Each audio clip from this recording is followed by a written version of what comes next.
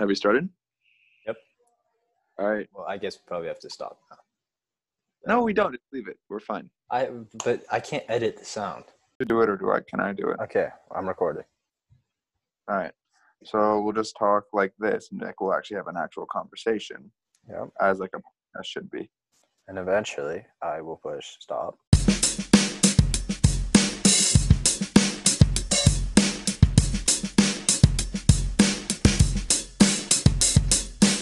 That honor is mine today, as I stand here, privileged to address the General Assembly of the United Nations. We're in. Introducing the man, the myth, the legend, Dwight D. Eisenhower. Ike. This man was born on October 14th, 1890 in Denison, Texas. He graduated from West Point in 1915. He was a very smart, organized man, which helped him quickly reach the rank of lieutenant in World War I. He then ran on to attend Commander and General Staff College and graduated at the top of his class. Fun facts with Alex. His name is actually David Dwight Eisenhower, David being his first name after his father, but his mother changed it for fear of confusion. Eisenhower ran as a Republican in hopes of stopping the isolationist policies of Robert Taft, who opposed NATO and foreign entanglements. After a landslide win with 83% of electoral votes, his main goal during his presidency were to contain communism and reduce federal deficits. He was also against big military spending. His administration wanted to reduce taxes, balance budgets, decrease government control over the economy, and have states assume some federal responsibilities that they previously had. They also had conservative views on domestic affairs. Eisenhower appointed Richard Nixon as his vice president, who took care of the Republican Party related things because Eisenhower's distaste for partisan politics. Nixon was given many assignments for shaping the role of vice president, from a ceremonial one to an actual position.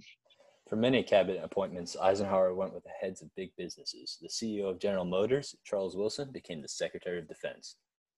Yes, a common joke was that Eisenhower's cabinet consisted of 9 millionaires and a plumber.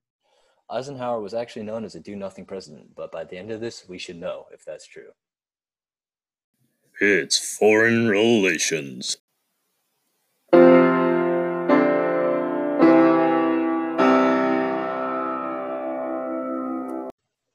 Eisenhower entered his presidency during a tense time.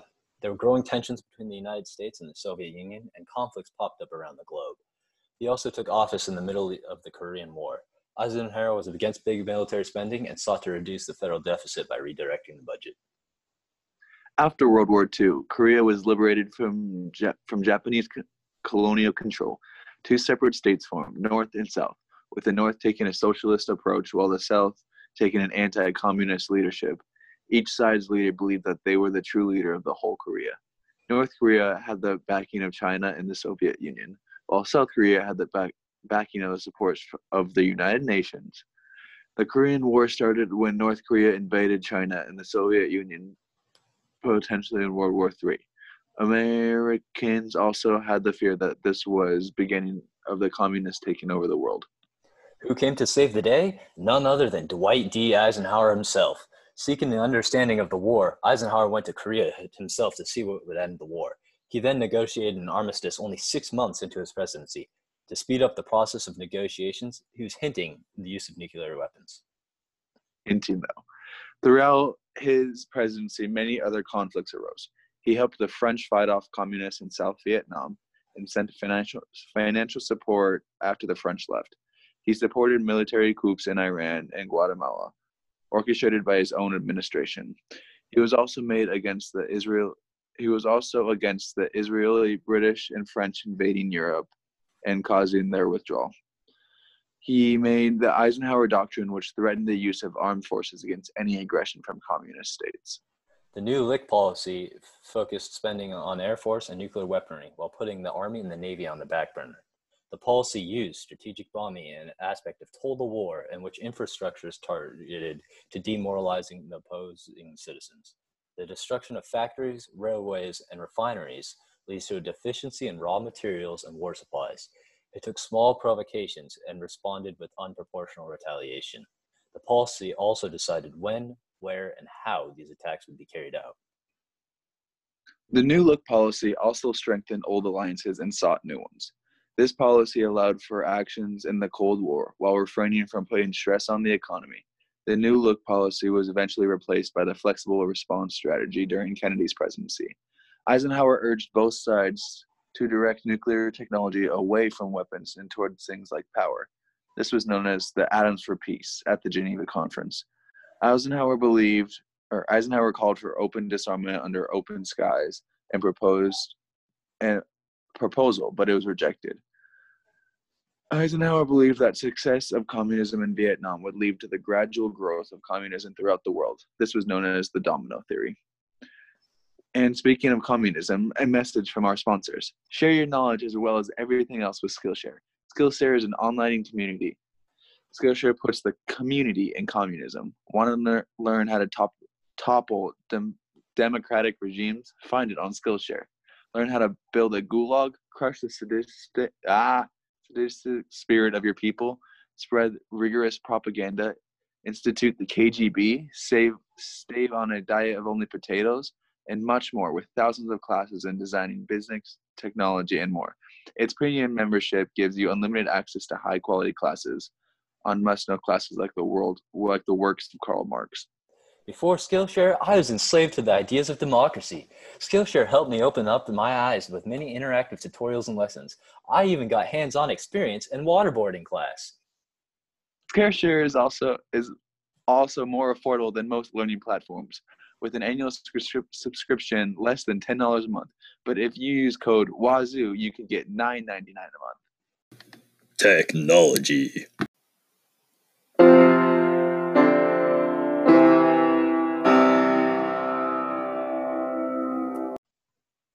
Go. Eisenhower put the first plans of what would be an immense project that is still being expanded today, with the Federal Aid Highway Act of 1956 to construct a large grid of roadways that will connect the U.S. from coast to coast. The U.S. has built roadways before the 1950s, but with no real end goal, such as what the interstate system is today. The main project was considered complete in 1992, but has such been expanded upon throughout the 21st century. With a price tag of around $114 billion for the time, it would be about $521 billion in today's time. The interstate system has been one of the most ambitious and expensive projects the U.S. has ever taken on.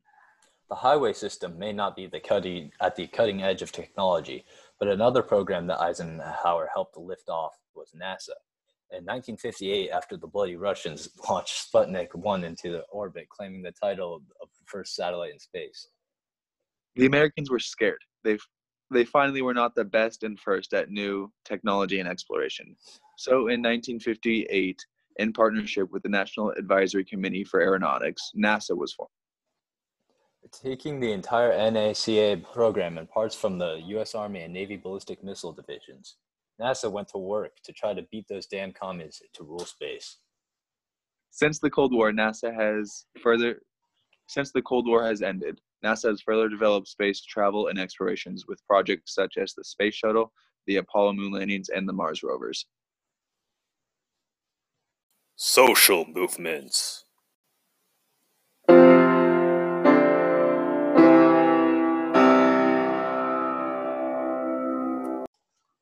The first Red Scare came after the Bolshevik Revolution. People feared that the growth of communism would change American life. The press used this fear to discourage labor strikes. This fear led to the Espionage Act of 1917 and the eventual arrest of thousands of U.S. citizens.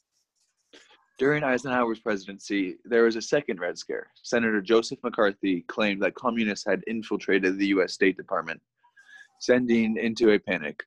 When people would accuse politics opponents of disloyalty without evidence, it was known as McCarthyism. This pure conjecture is very similar to the Salem witch trials. Yes, it does. These accusations resulted in investigations such as congressional committee hearings, FBI investigations, loyalty tests, and sedition laws.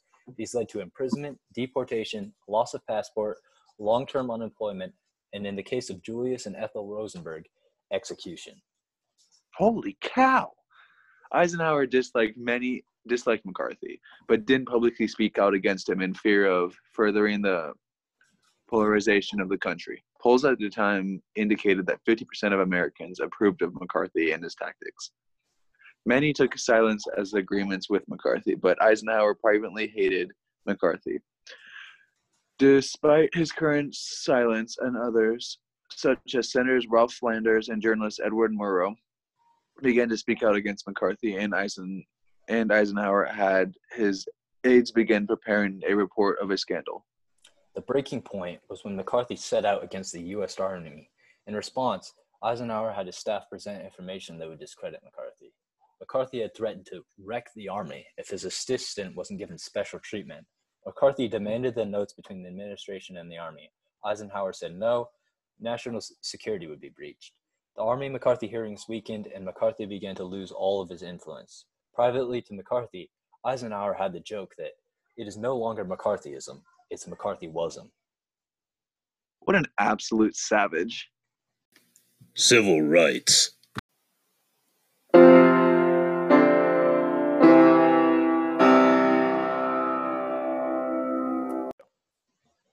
Eisenhower took a very clear stance on segregation during his first State of the Union address, saying, "I propose to use whatever authority exists in the office of the president to end segregation in the District of Columbia, including the federal government and any segregation in the armed forces."